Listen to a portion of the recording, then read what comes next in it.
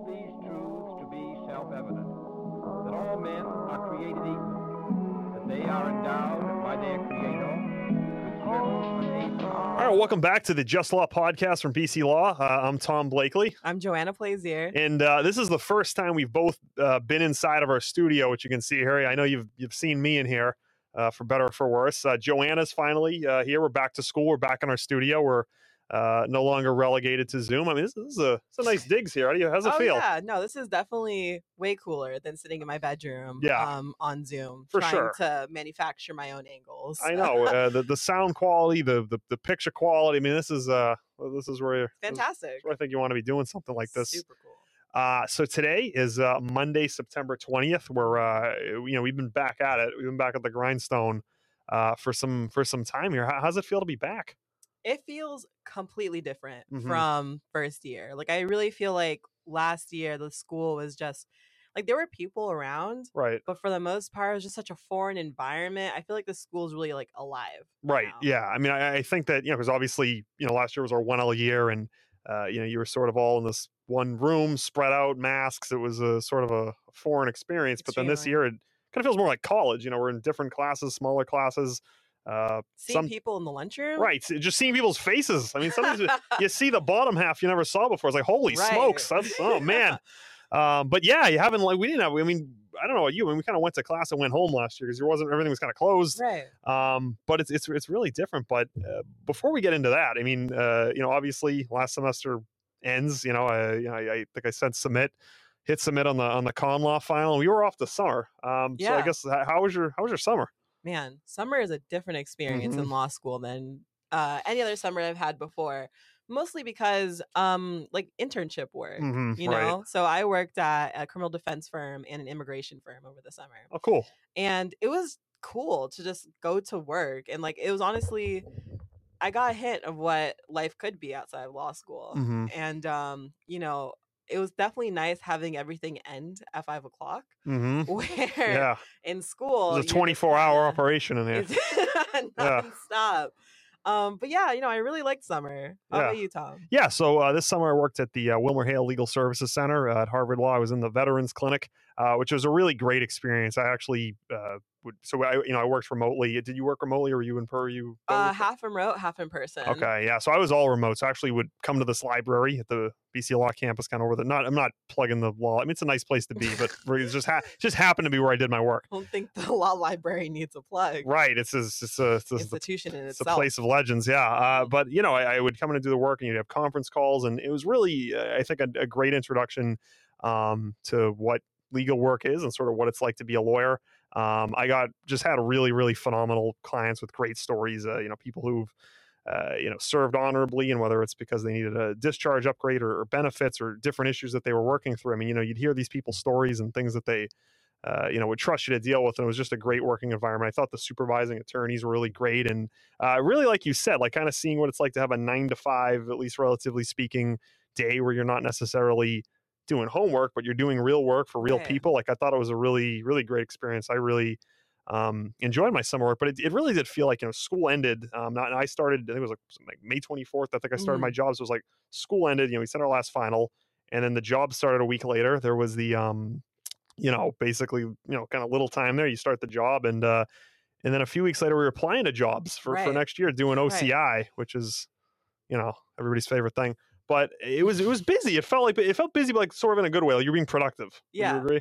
No, yeah, definitely. Like it felt it was substantive work. for Right. Sure. Yeah. And also like just with law school, like clinics aside, you really just read about people's lives Mhm. like on a casebook, and it's so much more different when you have the person in front of you. Mm-hmm. So, for example, at my criminal defense firm, we worked with a juvenile detainee, and I got to meet him. I got to hear more of his story, and just added way much more color and like honestly higher stakes because it's someone's entire life. Right. And it really just goes to show what we can do Mm-hmm. with our profession. So I think I'm looking forward to it, Mhm. honestly. And that's honestly what made OCI all the more worth it, to be Mhm. real. Because even though that process in itself was a bit arduous, Mhm. could you imagine what more we could do with the resources of a bigger firm, Hmm. right? Yeah, and I also thought too. I mean, when you start your job, the things that you'd be entrusted to work on, it's like, oh, they're. I mean, I guess there's a bit of imposter syndrome. You're sort of like, is this you're letting me do that? You're letting me look this up? You're letting me, Right. sort of write these things. So there was some of that, but I really enjoyed my experience, and I think that that's why. I mean, at least for myself, like I like that sort of hands-on. You're talking to people, you're having the Yeah. conference calls, you're doing different things like that. It was more or less pretty enjoyable. And then of course, that was through June, and we're 1L's going into 2L, and Right. we're applying to OCI. We're filling out. Oh gosh, I don't know how many of That those things. That's transition from 1L to yeah, 2L in itself was it's a crazy. force. Like after after 1L ended, Hmm. like even during summer when I would be at networking events, they'd be Hmm. like, "Oh, they'd ask me what year in school I am." I'd say 1L just Hmm. by Right, default me too. because I don't know, just things didn't really even feel real Some of until us are like still 1Ls. right. Some of us are still 1Ls in a certain portion. But yeah, definitely. Hmm. Um I lost my train of thought. Yeah, that's all right. I think now, how do you feeling? Because you're going through this thing. It's like, what is it? The Sage platform is how you apply to these. Oh yes, You yeah. bid, which Hmm. is an interesting way to describe applying to a Let's job. demystify the process There's a in general. lot of myths that need to be yeah. So like I think the career services Hmm. office did a great job Hmm. setting up the process. Yeah. So for anyone else listening that might have some anxieties about that, which if you do, you have plenty more on your plate to worry about. Like the Don't be first worrying thing. about that now. There's other hurdles to overcome before then. But when the time comes, Hmm. I think the biggest part is just staying organized and Hmm. trying to figure out not you don't need to know what practice area. Hmm. If it's No, helpful if yeah. you do, but at the same time, having a general idea of what kind of experience you want for your summer would be the best advice to offer as a guiding process to OCI. Hmm. Because when you're confronted with OCI on Sage, you just see a list of all these different firms in a variety of different Just a places. menagerie of firms. Just all, Menagerie. yeah. Alphabet soup. And on top of that, there are things even within that, like cover letters and having to Oh, do well, let's talk research. about that for a minute, because Oh that's my something that lord. there's a lot of. Holy cow! So the cover letter. So it would be interesting. I think from what I remember, because I made an Excel spreadsheet, which I thought was helpful. Yeah. I mean, every firm basically had the same. That was like July 7th. You had to turn all your stuff in. Yeah. But one of the things I would keep track of is whether or not they wanted a cover letter. And I think from what I remember, it was about half wanted one, and then the other half just wouldn't bother with it. But that was I got good at it, but I think it's something, and I know from talking to other 2Ls that I mean, at a certain point, it became. I mean, let's just be honest. At a certain point, it just became like changing the street in Boston, and like it's either like Congress Street, Boylston, because they're all in the same place. It's just you Right. change like legal recruiting manager to manager of legal recruit, because it's all. But and then of course, you put something about that particular firm. What they do, what is it that appeals to you. You do your research as well. But it was a tough. I'd say, like, you were right that like CSO did or does, through their platform, make it something that's pretty easy to navigate. But at the same time, like, I felt like the cover letters were something where you kind of had to you obviously have to customize it, but for a lot of these places, and you upload, it's the same thing. It's it's your transcript, your resume, which is obviously important. Sometimes they want the cover letter, and sometimes that they don't. But I recall it was about like half. I don't know if that was the same in your experience. Honestly, a majority of mine Really? asked for a Okay. cover letter, but I do agree that there are certain parts of the cover letter that you can have as a template where Right. you're describing yourself, for example, And you want a customized part for like what for the firm. it is Of about them that course. speaks to you. Yeah. Yeah. Definitely though, some firms ask for like lists of professional references. I saw a few of those. Yeah, I remember that. I definitely had our LP professor Mhm. as one of them. Professor Keller, Professor a Keller. legend. So make sure you get close to your professors, Mhm. because I'm not sure whom spoke for me in what regard, Mhm. but I definitely, when they Yeah. ask for these, it's not sort of like Right. your part-time employee. And I think it can references. be a little bit hard too, because they're asking for references, and you're thinking like, well, who can I, not only trust to sort of, if they were to be contacted, put in a good word for me. But that's, I think, sometimes can be a challenging thing to ask. Like, well, who do I know? Because if you're, people coming straight through from college, maybe don't Right. have, haven't had a ton of jobs, Mhm. it can be tough to come up with that list. I mean, I know one of the things I applied to wanted 4 references, and so I had to Right. think about, I ended up kind of figuring it out. But that can be something that throws, I think, another curveball into the process, because a Yeah. lot of these places want, the same few documents, but some places want, references. And another thing is the writing sample. I know a lot of Oh my firms gosh, yeah. wanted that. How did you navigate that? I mean, with LP, it's super Mhm. helpful. Right, of course. So I think Professor Van Ness also does this, but towards the end of the semester, the memo that you're actually for the 1Ls that you've written right now, Mhm. and there's another memo you're going to write in spring. You Mhm. can use either of those that the professors will help you convert into like a sort of template where Right. it sort of gives the firm's backgrounds as to what what you were doing in it. Mhm. So yeah, definitely the writing sample was interesting. Yeah. I am curious if they did read it, but Well, I had, I recall one of my interviews, I was asked about it. They had, ask specifically during a callback, which they had, one. which memo? No, yeah, which one did they ask for? So, well, okay, so I was able to pick. So I actually, at this point, had one from my job that I had been doing over the summer. And then Okay. obviously I had LP1 and LP2. Yeah. Now, LP2 was a sexual harassment case, as you Right. remember, which I wasn't entirely comfortable using that to apply with because I figured, like, well, if somebody asked me about it, like, I want to pick. And of course, LP1 was the dog, the Kents. Dog. The very Well, sad one-ish. story what happened to this dog. It's a real it's a real page turner, I think they're unfortunately. doing that again this The year. same one. Yeah. Oh man, I mean, they should give him something that's a more little bit more kind of like a coffee high-spirits. table conversation, something we can all kind Right? of gather around, and then not just like the A death dead of this dog. girl's dog. But Right. I ended up going with that one because Yeah, me I felt too. like it's easier to kind of discuss that, even though it's also sad. But so that's the one that I ended up sending, and I put a little intro to it and kind of Yeah. formatted it the way that they tell you that you ought to. And it was, so you had teams during this callback, so I was Mhm. getting double teamed by there was one after, it was on Zoom. We all were, I don't know, there's Zoom, there's WebEx, there's different ways that they do these things. And for this one, it was very straightforward. I mean, I sort of, I wouldn't say memorized it, but I was very familiar with everything that was in the memo because I knew I was going to be asked about it. Mhm. And I remember, I think the questions were something along the lines of, like, if there were practical questions like, okay, let's say I'm a busy supervising attorney, busy partner, and I didn't have time to read this whole memo. Can you just summarize it for me? Which Mhm. simple enough. And so I was able to do that, and they seemed to be impressed with what I had to say. But it is important. Every 1L is going to walk out of 1L with you're going to walk out of 1L with a lot of things, but one of them is 2 memos.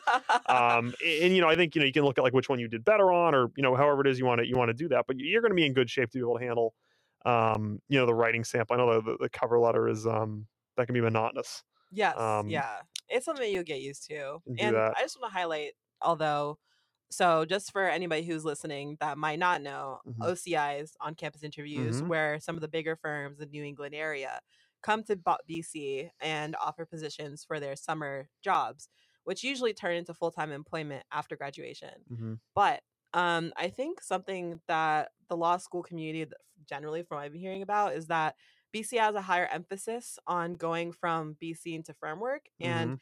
I just want to make sure our listeners know that that's not the only way to Right. do it. And Absolutely. especially if OCI itself, that does not have to be the path that you get your job, Mhm. even if you want to go into a firm. Yeah. Like, for example, we have that government firm, right? Or government firm. We GovPI. have the government organization where a bunch of different government agencies come in, offer positions. Additionally, we have a really strong public interest alumni network to work off of. So, like, you're going to hear, and I guess this is going off of advice to 1Ls from Mhm. our sage 2L perspective. Wise That beyond our years. I wouldn't say beyond, but there's a lot of things that you have to worry about in law Mhm. school, and if that isn't clear initially, just trust the process. Yeah, and it's a tough thing to do because, and it's also important to note that if you want a firm job, OCI is certainly not the only way to do it. It does seem to be the hyped way, Right. of finding where it is that you're going to land, so to speak. But one of the things that I think is not emphasized enough, that I think, for at least speaking to my own experience, was tremendously valuable, is the value of networking, the importance of networking, Oh, because these right. firms, I mean, Amazing. in a lot of ways, because it is sort of prescribed, OCO, you apply, you bid, Mhm. like it's an auction, you do that, and then there's screeners, then there's callbacks, and then I don't know, they go in the back room and they, whatever it is that they do, the soothsayers, but they figure out who they're going to make offers to, and that's that. But one of the things you can really do that's in your control is to network, reach out. I mean, all these firms have everyone who works there and their email and their phone number and information about them on their website. It's something that's very easy to do. And I think With the not school enough they people went do to it. too. Yeah, and the school. That's So huge. I mean, even colleges, you can go on LinkedIn, and I think that one of the things that's really important and is not emphasized enough is these people, particularly if you're able to connect with partners, which I was able to, or I was able to. I know other people were able to. A lot of these people can make the decisions. They can pick up the phone and either decide they're going to help you or not. Like you have nothing to lose and everything to gain. Right. But even if that doesn't result in your job, you've made a connection. There's someone you can talk to. You can learn more. Yeah. And it's not something that everyone does, but it's tremendously important, not only to develop that skill, but when you're going through this process, not everyone is, in a matter of fact, statistically, less than half of people are going to wind up, at least at BCL, are going to end up, coming out of that process with the job that they end up taking, because not everything runs through Sage. You can call people, email people. I know that, we're returning to some in-person things. You go to networking events. It's tremendously important to be able to do that, because you'd be surprised how many people want to help. Right. You can, I found people who went to the same high school as me. You have things in common to talk about. It's very easy. I know it can be something that makes some people nervous. You're to be talking to some attorney, somebody who's I definitely want to say that. Yeah, go ahead. Don't mean to cut you off. No, somebody had to. But with partners and stuff, definitely initially, like towards the beginning of the process, I was nervous to speak to partners because there's someone who's so ranking. Like, for example, there was a firm I was speaking to where, you know how like a firm will have the names, like that partner was one of the named partner. The named partner. There you go. Prestigious. Right. And so I was scared out of my mind. And in actuality, they're people. Yeah, at the end of the day. It's true. Like I remember we spoke about skiing. I went skiing for the first time last fall, and that firm specifically was located in Maine, so they had a close connection. You really just have to build up the guts to reach out to them, and once you do that, that's the hardest part of it. Every time I've spoken to a higher ranking associate or a partner, they say that even if they're inundated with work, if they see that somebody puts out the effort to send out an email, they'll have to, like, they don't feel obligated, but just the effort's there, so they want to respond to that. So definitely shouldn't be scared. It makes sense to be scared, but they're people at the end of the day, so for sure. Yeah. And they like to. These are people that like to talk. They like to tell people about what they do. I found lawyers like to talk about. Well, yeah, we know that. Certainly ourselves, but we have a podcast, right? Exactly. But I was surprised, honestly, by how many people were willing to get on the phone or were willing to email, and it can only help you. And so that's definitely something to keep in mind. Now, one of the things I was thinking about is obviously all the episodes that we've done together to this point, there were 5 of us. Now there were 2, because obviously Kevin O'Sullivan, Leah Silverman, Mark Grayson were 3 L's when we have since moved on. We took the torch as 1 L's, and they are no longer here. But I think back on all those episodes that we did, and I know that they've since graduated and taken the bar, as Kevin would pronounce it. And it is, I think, I know COVID had a role in this, but I don't think we're ever able to like all sit around, and maybe that would be too many cooks in the kitchen to do that. But I do try to keep in touch with them from time to time. They obviously, I know there's a picture online of like Kevin and Lee. I think the 3 of them were like in some configuration of this room before, like right before COVID. Yeah. COVID began. But I wonder, what do you think Kevin's up to these days? I don't know. Colorful guy. I think we should find out. Let's just call him. Call him. Just see what he's probably like on like the Mass Pike, like just doing something random. Probably like a Lowe's, like something. Weymouth. Yeah. All right. I'm just gonna call him. Let's see what he's got to say. We're gonna call him Mr. O'Sullivan. Gonna phone a friend. Alumni. Okay, let's see what happens with this. That's not how it's supposed to. That's not how it's supposed to. Well, that's. Should we call in Kyle? Do you think he answers? Let's hope. Wasn't he supposed to call in through like? Hey Kevin, you there, brother? Can you hear us? I'm here and I can hear you. That's tremendous. Joanna's here. I don't know if he's connected. Hold on, I gotta connect you to the Bluetooth. Okay. Bluetooth. What's up, Joanna? Kevin, how are How you doing? What's going on? I miss you, guy. I'm doing well. I wish we gotta. Hold on one sec, Kevin. Can you hear us? They will hear you. You're reading us loud and clear. I can hear him. Can you hear him? Can you hear him? Loud and clear. It's just in the left Raise ear. the volume a little. Yeah. Speak, Kevin. Hello. Hello. You have him? You have In him. both ears? Yeah, I have left ear. Left ear. He blew out my right ear, so that one's not working. All right. I think they muted it because they knew. Right. Kevin, how you doing? What is going on? Uh-oh. Oops. Can you still hear us? What happened? Oh, we can hear you. I We can got hear you. All right. Well, we are in our studio. Joanna and I, we're sitting here. The gang's all here, as it were, gang of two. And we were just kind of talking about hosts that have, passed on the torch. Obviously yourself and Leah and Mark. But we were like, obviously we want to hear how everybody's doing. We were thinking, like, what's Kevin up to these days? Let's give him a ring. We're all here. We're recording the show, and I know you graduated in May. You hosted a number of episodes with us. What's been happening? Man, first of all, I have to say congratulations to you, Joanna, and Tom. This is incredible. I'm really excited that you guys, like you say, carrying on the torch and bringing Just Law to a whole new level. It's going to be a great season and a great time. We know, obviously, it's in extremely exceptional hands, and it's exciting. It's, when you ask me to come on, it's kind of interesting because I think that this is a very important moment for a lot of reasons. And I think primarily the most important is that for me, when you ask, what's been going on, there's the usual stuff, right? We graduated, which was incredible. That was the first graduation, was the first in-person event that BC Law had hosted in, by that point, almost 2 years. Right. So that was pretty cool. That was amazing. And it was Dean Rougeau's last acting moment as Dean. That was also pretty cool. And our friend Kayla Snyder, who was the LSA president, so she got to deliver her address. Professor Ingrid Hillinger was the keynote speaker, and she was exceptional. She just knocked the doors off the place. So there was all that, and that's so impressive and so fun and so cool. Great to actually see people. But then there's another side of it too, which is, and I'm very sorry. So I is that a landline phone?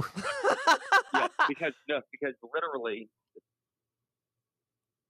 That's the only technology he can use. What is going on down there? Do I have to come down there? Oh my God! So I'm in Philly, and oh my God! Well, that explains it. Is you can't get a you got to get a package, or else it's liable to never be seen or heard from again. These companies. So right. Wow. One quick second. No problem. I'll be right back. I'll take your time. Right. Kevin, are you there? God. You got your package, guy? You get your package? Got the package. So, you're down there in Philly. What was that, like Mickey just came to your door? He's going to tell you got to go fight? I mean, who was that? Hold on. Well, so unfortunately, it depends on whoever's delivering it.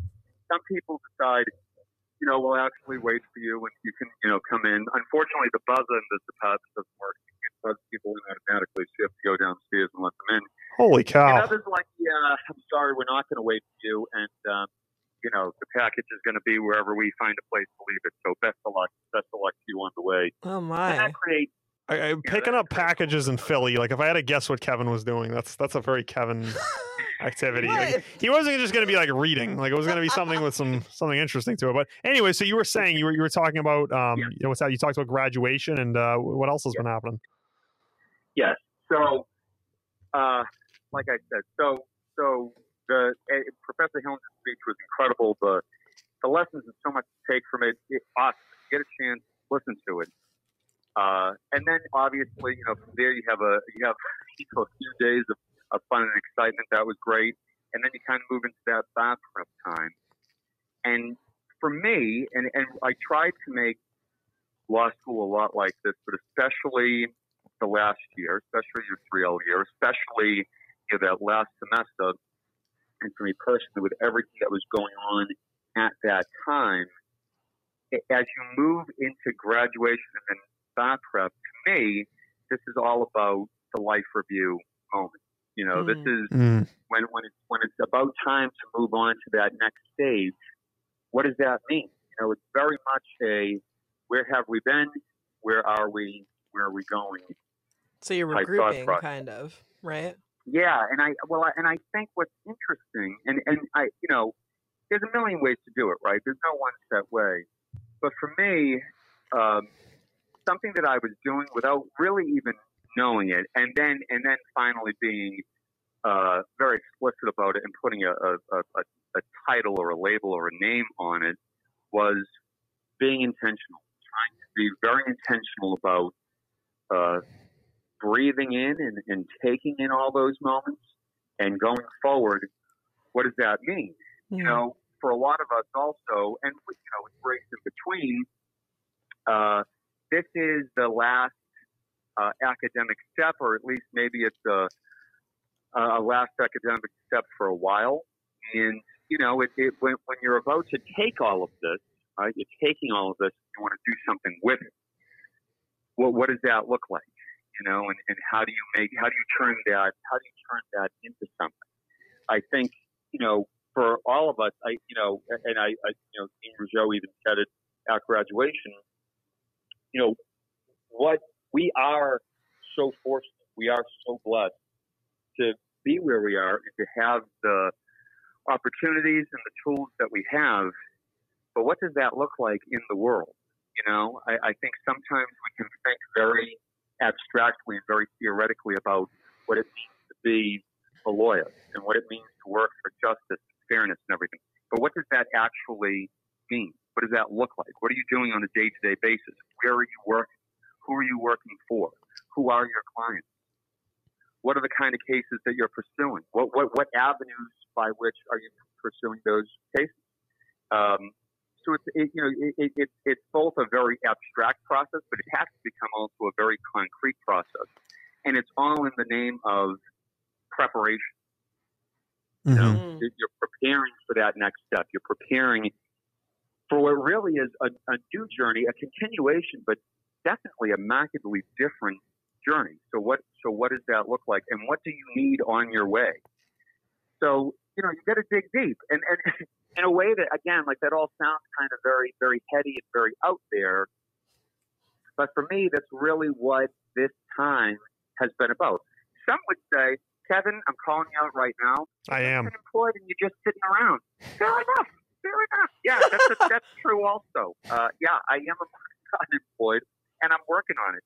But to me, to be honest with you, and there's a lot more to say about it, obviously, I'm right where I need to be because I needed and still need to go on that process to be ready to say I am answering the call, right? I'm a big believer in, we're all called. And when you answer, you got to answer, first of all. That's the first step. But you also got to be ready. Yeah. You better make sure that when that call comes and you answer, you got everything you need. Now, hopefully those things will just line up no matter what.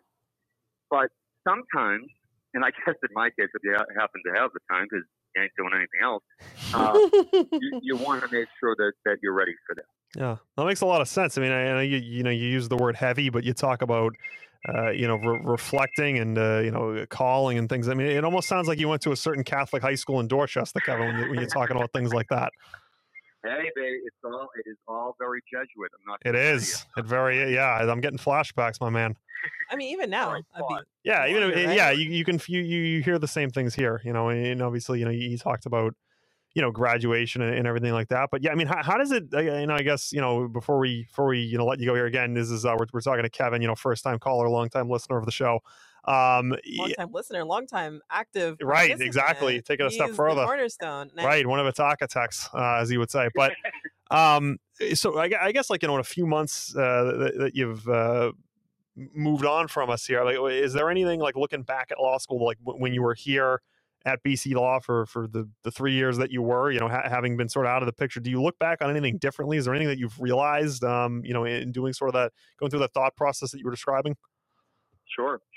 All right, again, I'm sorry, we're going to have to pause because for some reason, God forbid that literally I've been doing emails all day, and now for some reason it's package hour.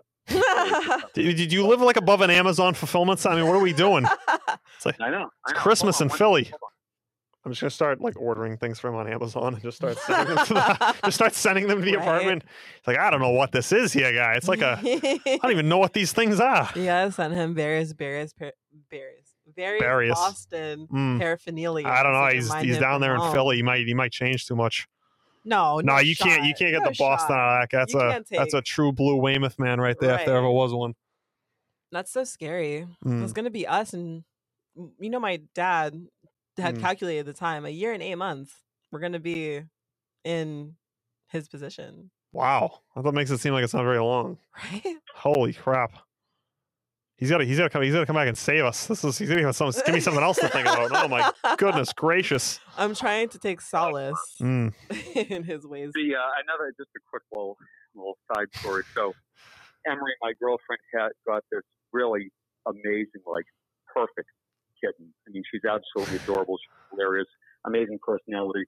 She is also an escape artist. So every time you go to get a package, because the only way to do it is to go down there. You can't buzz anybody in. So every time you go down, she either tries to escape. Really, ideally, she'd like to do it on both ends. But either when you go to get the package or when you come back. And when you come back, sometimes it's not a short escape. We're talking about we're going to go up 2 floors, down 1 floor, run around. So this is like Kramer sliding into the door of Jerry's apartment in Seinfeld. It's like not a. It's a long-winded route. Yeah, this is a long. We're doing a lot of things, and we're movers and shakers out there. Oh, so big movers and shakers. Yeah. Okay. God bless. How does the cat feel about you, though? Yeah. Oh, the lie. And she's gonna need all 9 lives to get by down there. I'm going to tell you right now. So the little kid's name is Agnes, or Aggie for short, because Emery's great grandmother had a cat by the same name. So family tradition. And Aggie and I she loves me. We have a great relationship, and she's loving it. She loves looking on the side at the street, at the people, at the cars, and she's the best. She likes to play fetch. She likes to run around. She's awesome. So we have a great thing going on. That's great. I mean, I hope you're starting to sound like a retiree. I mean, it's like you're really enjoying the simple things in life. Yep, unemployed. I get packages. I play with a kitten, and then I kind of just, sit and reflect all day. Okay. I mean, I know we're going to go out when you come. We might have to go to Cracker Barrel now when you come back. I mean, holy cow. Well, that's good. I mean, and so anyway, just go back to what we were talking about before. Is there anything, you sort of described this thought process, there's things you've been realizing. Is there anything, whether it's sort of perspective or just your thoughts on your career path or anything? Is there anything now, having been, out of the sausage factory for a few months that you think about now that you weren't thinking about when you were here? Well, I think there's a lot to that, right? I think on a kind of a first level, time just brings newfound perspective and appreciation to things. It's certainly, it was a lot of fun. I mean, genuinely, we had a lot of fun. It was awesome. I loved it. I am one of those people who aggravatingly to some and happily for others. I love law school. I thought it was a great experience. I thought there were great moments. I thought we built great relationships, great friendships with not only our class and our section, but also the professors and the BC law community. So I loved every second of that. I think there's also a lot that you just reflect on in terms of legal education, and what does that mean? So, all of a sudden your Rennell writing class, subsequent externships and experiential classes become something new and something different because it's time to use those things. And they weren't just classes. They're real. This is something you're going to be doing in practice. So that's a cool moment. But then, you can get pretty deep with that quickly too, because, what does a legal education mean, right? So how do you transform all of that from a classroom setting or even an element of practice to something that's intended to help people and directed at clients? What are we doing to facilitate and activate all those skills and techniques that we learned for a purpose, for a reason? Mm-hmm. Who are we doing it for? In what modes, methods, mediums are we using them, and why are we doing that? That's pretty critical, and that is one way that with time and perspective, all of a sudden you dig deeper into that. There's also a lot to be said about how could we do things differently and better, and how could we improve? I'm a big believer in. I've said it before, and I'll say it again. Why I think people ask the question often, why are things the way they are? Why is the world the way it is? And my short answer to that is because people want it to be. Because it's exactly how some people, institutions, corporations, influences, forces, powers, people want things to be. Mm. So that being the case, what are we doing about that? And I think the lawyer stands at that intersection, of being able to do something about that. So, when it's also kind of, it's looking backwards to look forward, right? Using the time that you guys have, that both of you have in law school, to prepare yourself, to reflect, and to be intentional about what it looks like on the other side. Because I think it's very easy to just go through the motions, to just put life on autopilot in all different areas, but especially for what we're talking about, school and law school. Okay, I'm going to go to those classes, I'm going to take those classes, I'm going to kind of go through it, and I'm going to get a job, and then I'm going to work that job. And it's not, again, it's not to say that there's anything wrong with that. It's to say that what does that mean? It's just to ask questions of that experience, and then how do we feel about that, right? So I think those are all things, and there's a lot more to it, but for sure that's where we start. Importantly, and over the complete meta value in all of this is you got to be healthy, you got to be happy. Yeah, it's important things. We got to be very careful about that. For very obvious reasons and for less obvious reasons. We have to be very careful about, am I happy in this pursuit? Am I healthy doing it? Because we can get consumed, we can get far too caught up. And I do think, we don't need to look far for examples. And some would say this is a big stretch. And I'm not saying that it isn't a stretch to some degree, but whenever anyone commits themselves to a pursuit, they want to be excellent. So that can be the 1L law student starting out who wants to be excellent student, an excellent lawyer.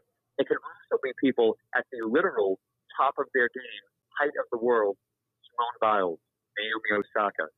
Mental health is across the board. Yeah, it's an important thing. There's no weakness. There's no, how could you? Why didn't you just push through? No. That's not what we're talking about. Yeah. We're talking about that sometimes pressure cracks. And sometimes when you're trying to screw a piece of wood too tight, if you screw down too much, it's going to break the wood. Yeah. Now, Kevin, that's actually the next thing we're actually about to talk about was mental health and OCI and the way that's applying right now.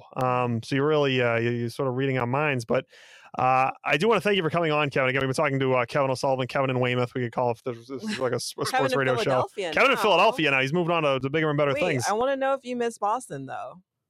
Oh, I'm the good news, Joanna, is that I am here, but only for a brief time. Boston, it'll always be home, and I got to get back. I am loving the city of Philadelphia. I got to tell you, it's been awesome. The people are incredibly amazing, friendly and open and welcoming, very warm, very inclusive, just a great place. History and people, and food. I got to tell you, the food is amazing. Yeah, I'm sure you've just been eating salads. No cheesesteaks for you down there, right? We're doing cheesesteak. We're doing a lot of Italian. You got to stay close to Italian. You have to do it. And the best fried chicken place I've ever seen or been to. That was incredible. So, that's great. All right, well, Kevin, thank you for coming on. We really appreciate it. And when you get back up here, we'll see what kind of trouble we get into, my man. I can't wait. Thank you both. Joanne, yeah, thank you. I wish you all the best. Yeah, have a good one. Good luck with the cat. Bye-bye. All right, well, that was Kevin O'Sullivan, alumni of the show, alumni of the school, institution. But the show, I would say, before the school, right? Yeah, but I thought that was really important. What he was saying about, thinking about, because it's tough, because he's exactly right. It's like, we're here, we're okay. I got to do this assignment, I got to do this. We're just thinking about, almost with like tunnel vision, like what it is that we have to do from one day to the next. We don't really think about the big picture, the long game, taking a step back and. Sort of thinking about how it all figures. I mean, I know, for myself, I'm already, sort of thinking about what I have to do for tomorrow, what I have to do for the next day. But, here's a guy, a real, charismatic individual looking back wistfully on his time at the school. Someone who's been through it all. He's been, certainly it all. And also, I think that sage wisdom just comes from time. Right. You know what I mean? Mm-hmm. So, like, for the 1Ls listening out there, I think Tom Kevin and I are coming from a very privileged perspective, not being in 1L, which is not even arguably the most difficult year of law school generally. So while we're talking about trying to stay present and making sure you're taking care of yourself, I know it's difficult to focus on those types of things, especially when you're having so many foreign things being thrown at you. Right. And sometimes the bigger picture isn't that clear. And honestly, it's an uncomfortable feeling. I know it's a feeling that a lot of us are feeling, even especially considering how some people's job opportunities for next summer might have not panned out in the way that they're expecting. So I just want to say that while Kevin's completely right, that we have to think about what future goals we aspire to, if you make that space for yourself outside of whatever's currently creating you stress, like that's an okay way to go through it too.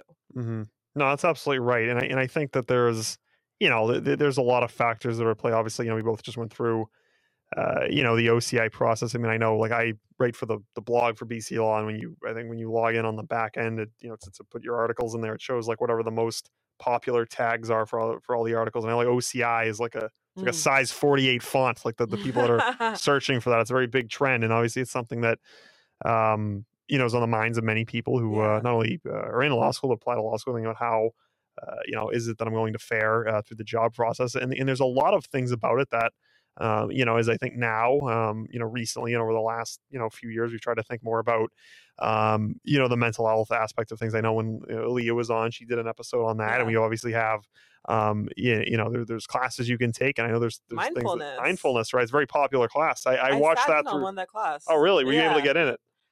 Or you just sat in on it? So you audited the class? Yeah. Okay. You got it. Yeah, I had to sit out in the hall. There were no seats. No, I'm just kidding. But I think it's important, not only in, I think, the sense that's, I think it can almost be somewhat patronizing for people, because it's like we're going to pay attention to our mental health. But at the end of the day, we're still, I mean, the concept of billable hours. Right. We're inordinately focused on the quantifiable, and so we're going to say, we're going to, I don't know. I mean, people do different things. People have different outlets for stress and for anxiety and different things. But at the end of the day, it does feel very much like the bread and butter of what it is that we do here, and what it is that we're trying to end up with. There is, and it's very much, I think, distilled, in the OCI process. It's still very much unchanged. Just thinking through things off the top of my head. I mean, I know that interviews are they can obviously be stressful, but just getting the interview, applying to the job, thinking about, should I check, how many times do I need to check this cover letter? Maybe there's something that I missed in my resume. What do they think about it? How do I,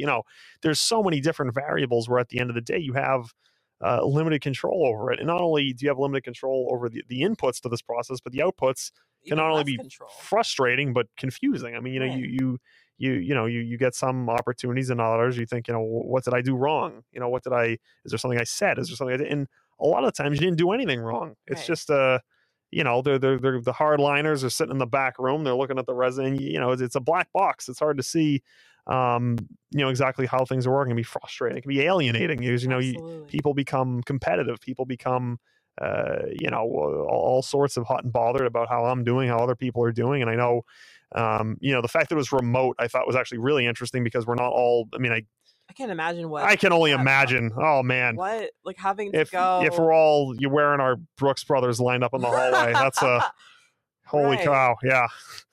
But because I think there is something about doing it all. I mean, not only are you not running around to a bunch of different places, but for myself, it's like, you get the schedule, and you're just kind of going from one to the next. You're trying to be as prepared as you can. And I did mock interviews. We do have the benefit of them having had figured out the process before us with the class above us, when the remote way to do it. Right. Yeah. Because they had all the schools, I think it got kicked off significantly into February, I believe. Right. Right. It was OCI. So it was, different for us. But and the other thing that I would think about too is, so when you'd go through, the OCI, you'd have to, you get these emails. I remember it was like a Friday afternoon, you've been invited for whatever firm, and you have to log on to Sage and you make an appointment. I remember seeing, a bunch of the firms, it's like they've got like 30 interviews, like 20 minutes back to back. So the people doing these interviews, you think about trying to cram as much as you can into 20 minutes, but it's like after, if you put yourself in their shoes, they're talking to 30 of us who are all, in many ways, I think at a certain point, just the same person. It's just the same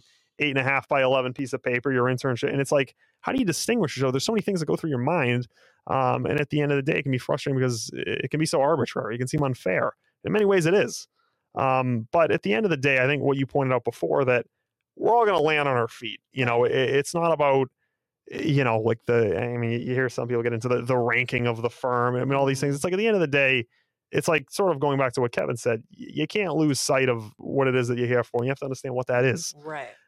Because, look, law school, I don't think it's a surprise to anyone to say, it's a very competitive place. It can be even to your detriment. You get into this competition of who's doing what, who's been. I mean, I think there's, there's like one resource in I think it's like the CSO Google Drive, like who worked where. It's like there's so much of this keeping up with the Joneses that I think going to what Kevin said, it can, I think for a lot of people be not only to your detriment but unnecessary. There's so much of this unneeded stress, this pageantry of law school, right? That it just becomes and I think BC Law in a lot of ways does a really good job trying to have resources and not be one of these places that's sort of the stuff of movies like Legally Blonde, and try to not have that environment. But at the same day, there's an element of self-selection. We're all competitive people and intelligent people. Yeah. When you're in a room of people who were versus like undergrad, where like there isn't a curve for the most part in undergrad classes, but all the people that are here at either the same level, higher or lower in some regard, on the same intellectual basis as you. And so that's definitely where you mentioned imposter syndrome. That comes hugely into play. And I think tying in with what Mr. O'Sullivan said, Kevin, that focusing on what brought you here, as using that as a grounding tactic to get you through those harder moments, are definitely is integral to that. I definitely agree. So, I mean, to wrap up our discussion, concerning OCI, I think us as 2Ls, we have a lot of sage advice that we can advise or give off to the 1Ls and below, people who are aiming to apply at BC Law. So after your 1L experience, Tom, if there's anything that you can say to either potential 1Ls right now, or even to yourself back in 1L year, what would you say? About OCI or just in general? No, it's in general. Outside of OCI. Yeah, well, I have one more thought on OCI, and then I'll answer. I think one other thing before we wrap up that discussion is just, and this was something that you realize going through it, is that there were so many, because, like for a lot of people, it's like when you apply to law school, it's your LSAT and your GPA for the most part, really. I mean, to be honest, it's really the only two things that they're really paying much of attention to. But I think with OCI, there's all this emphasis on GPA, right, in your grades. And I think there's a lot of people who have all sorts of experiences. If you've worked between college and law school, you've done things that are really interesting or really applicable, or you have profound charisma or communicate, all these abilities that are necessary as a lawyer, that can even make you stand out. It's very difficult, I think, for a lot of people to make their strength shine through when, I think for a lot of people, your grades can keep you out. And at that point, if you've only got 20 minutes in a screener, it's very hard to completely demonstrate everything that you bring to the table in that 20 minutes. And so I think there was a frustration to be said for people who, bring a lot to the table, but really never get their day in court, no pun intended, or maybe somewhat intended, to really be able to show everything that they can do. I think the OCI process you can feel arbitrary. You can feel like, almost, I mean, I don't say dehumanizing, but there is something about it where you feel like you're not able to fully be yourself and fully,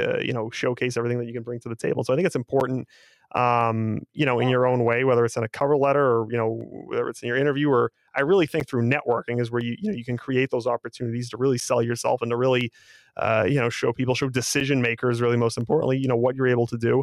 It's important to be true to yourself and not get caught up in what is quite honestly something that is arbitrary, something that is unfair, something that is, based on, I think in many ways, a narrow band of criteria. And if it works, it works. If it doesn't work, it doesn't work. But at the end of the day, like Kevin said, and like we've been saying, you have to be true to yourself and why you're here and what it is that you want to do, and, have faith and be confident that you'll land on your feet. You'll be fine. Exactly. Now, with regard to a question about, what I would say looking back at 1L, I would say probably for me, and I know it was a little bit different for us because we had, like we had like a fully COVID 1L. It was like kind of a one-off experience there.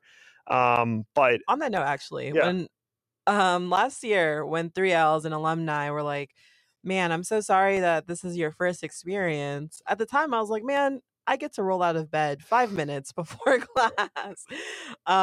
So, things could be worse. But in actuality, I do see what we missed out on. Yeah, I do see that now. I mean, I know that, Zoom, I think, had The certain camaraderie. conveniences. Yeah, I mean, I know that like being able to, like, for instance, like have speakers that weren't here and be able to do things that Yeah. not have to factor in commute times. I mean, there was a certain convenience to that, but at the same time, Or you did lunch. right. You did lack that, I guess, that human element. We're all kind of it makes things very two dimensional. Very. But I still thought it was, I think, a really great experience. I mean, for the most part, I mean, it's still 1L, it's still school, it's still going to be challenging. Right. But I think looking back at it, if I had any, whether it's for our 1L or really for anybody's 1L, I think the most important thing would be, you want to be involved. You want to network, you want to make connections. You want to be involved in student organizations. You don't just want to do school and go home. Yeah. By any stretch of the imagination. But I think there's also something to be said about, I think, just like keeping your head down and like trying to, and it's hard because you've never been in law school before, so you're not fully sure what it is that you're getting yourself into. But to the extent that you can, sort of attenuate some of the challenges of, things like, just like the not only the workload, but making the social component, just making sure that at the end of the day, you recognize that you're really here for school, you're here for your job. Of course, you want to branch out and you want to do other things, while you're in law school. But I think that's important to keep your focus on what it is that brought you here, and realizing that there is no, you don't want to be like the most. I mean, there's people who like make a, I mean, we all follow people on Instagram. There's a show, I think, that can be made of how many hours people are saying there's an element of toxic competition, I think. But somewhere between, trying to do too much and somewhere between, perhaps not doing enough, there is a happy medium that you can find of, being involved, making connections, doing your work, being true to, who it is that you are, still doing what it is that you enjoy. I think there's this myth that's out there that like also it's like this all consuming thing where you don't, you're just locked in the library. It's really not true at all. So I think you have to find that balance. And I think that coming to law school, not having done that before, it's hard to kind of know what that looks like. But I think there's no, and this perhaps sounds cliche, but there's no shame in just being yourself and just doing what it is that studying your way, doing what it is that you like to do for fun. Like you don't have to be this like prototypical Joe law student that just sits and like what works for you and what it is that's meaningful to you. And I'm starting to sound like Kevin a little bit, but like not that there's anything wrong with Kevin. It's just like we're two guys from Boston who drop our eyes. It starts to sound like the same thing. But I think there's something to be said about finding who you are and like what it is that works for you, and not feeling like there's peer pressure, there's all the others, not feeling like you have to emulate things you see, and to just do you is basically what I'm saying. I think that's probably the advice that I would give. Now, as we wrap up here, we've obviously we're a few weeks into the second L of our 3L journey. How's things been going? Well, I want to speak a little bit to your point. Sure, go ahead. I just made many of them probably. Or probably didn't make any points, but it said a lot, so go ahead. Right. Well, I mean, I think my biggest advice I would give is just being open-minded. I think that there are a lot of different opinions that people have on what you should do the summer before law school. Some people read like those instructional books. Right. And whatever. There's courses, there's like online things. Right. Yeah. And if that gives you some comfort into what you're going to get into, by all means do it. But I don't think there's any pressure to do sort of preparatory things like that. And even when you're in 1L, just keeping an open mind. Well, Tom's right. At the end of the day, you should take all advice concerning, how to study for what class, how to make your outlines, how to, keep yourself engaged in class actively. Whatever worked for you to get to this point is likely going to work. But at the same time, law school is a very unique experience from undergrad. So I think that being open to change is definitely something that I would say is hugely impacted my performance, especially between fall and spring semester. Figuring out what worked for you, figuring out what didn't work for you, even in terms outside of school of studying methods, where it's like I definitely have to hang out with friends at some point during the week to make sure that I know I'm not doing something related to law school and that my life isn't all consumed by it, So definitely keeping an open mind. And in law school and in the legal profession, giving advice is our job, and sometimes it comes kind of what's the word? Unprompted, unsolicited, right. Unsolicited, and everyone's gonna have a take to say about what worked for them and what didn't work for them, what to avoid, what to do. Just take all of that with a grain of salt and just do your best. Like Tom said, keep your head down, focus on what brought you here. Mm-hmm. And even if, a lot of, I think from what I've noticed in meeting the 1Ls, I feel like the demographic of law school is just getting younger and younger. In that, Yeah. where like there are definitely some people who have spent some time out of work. There are I have a definitely mentee some that's like people, 20 20, or 21 or right? something. Yeah. I think I had a friend who came in, she was 21. I mean, by reference, I'm not saying that Tom and I Yeah. are like outside this. We're both sitting here as Right. 23-year-olds. I'm 25. 25. Yeah. Excuse me. Long in the tooth, this guy. But either way, the point I was trying to make with that is that a lot of people at that age really don't know who they are. I don't have a central idea of who I am. I have, a concept of what I like, what I might enjoy, but this is definitely a time that we use to figure that out. In law school, while that may be to your detriment sometimes, or you can't do what you want because you have the constraints of school, simultaneously, use this time. It doesn't all have to be about school. Is my long-winded way of saying that, like, this is what my big advice I'd give to the 1Ls. I think it's that you have to find, again, school's important, but there's other things in your life that are important. So you have to find that happy medium, which is going to be different for you than other people that you'll see here. Definitely. And, you go into 1L, you're sort of platooned together with 84 other people, and you have to see them every day for 9 months. And there's a lot of that, no one's done law school before. And you see what other people are doing. There is that peer pressure. There was a social piece, which we're actually going to be discussing in an upcoming episode, but so I'll hold off that discussion a little bit for today. But you can't lose sight of who you are, how what it is that you do, how you find meaning, how you work, like what your style, and just do that. Like I think there is that element of law school that keeping up with the Joneses that you just can't fall into that, and it's challenging because it's like we're all here, we're all law students. I mean, it's been actually interesting. You can kind of tell who the 1Ls are, like just pulling into the parking lot, which I've had to circle like 30 times every day to find. It's like that Natick Mall on Black Friday. Holy crap! But you can tell who the 1Ls are because there's like that chipper sort of like we're all figuring this out. But then I think people sort of amalgamate into this, like, but by the time you get through 1L, it's like everyone kind of there's like this just I'm a law student. Everyone kind of turns into a very similar thing. But you have to just do you, be yourself. And I know that sounds so cliched. It sounds like I'm reading like all the places you'll go, but no, you really have to just what it is that you do, what works for you, what you want to be, just do, you'll be fine. Like it's not the end of the world. It's not the scariest thing. It's not the hardest thing. You come in, you do your reading, you show up, make friends, go to clubs. And I know this sounds perhaps overly simplistic, but there is something you said about not getting carried away, not getting like swept away and like the he said, she said, all, you just be yourself and you'll be fine. And now, because that was us a year ago, and now we're here. We're in 2L and a couple of weeks in. And, before we go, like, we'll just, I guess, just talk about that. I know it's only been a couple of weeks back at the grind. 4 now? Right? Because it starts before, like, it always throws off the math because I'm, used to, because it's September. When I think September, I think school starts, but it starts just before then. And even more so because you have to get your books, you do everything, you get back in the frame of mind. But how's it been going? I was not in the frame of mind until it started, to be honest. And I did that because, I enjoyed summer. Being back in school, the major difference, and I think is a thing for me to offer to the 1Ls to look forward to about 2L, is just the control that you have on your schedule. Yeah. And I'm taking classes that are like intellectually stimulating. So the classes I'm in, I'm taking a lot of theoretical based classes because I really like the discussion of philosophy and interpretive law. And so that's really cool. What's also really cool is just setting your own schedule. I know that sounds so elementary, but like operating on your own, at least within the certain extent of class offerings, operating on your own schedule is great. I don't know. I came into 2L like, man, I'm a 2L now. I'm a 2L now. Right? And I think that's just how it's going to be.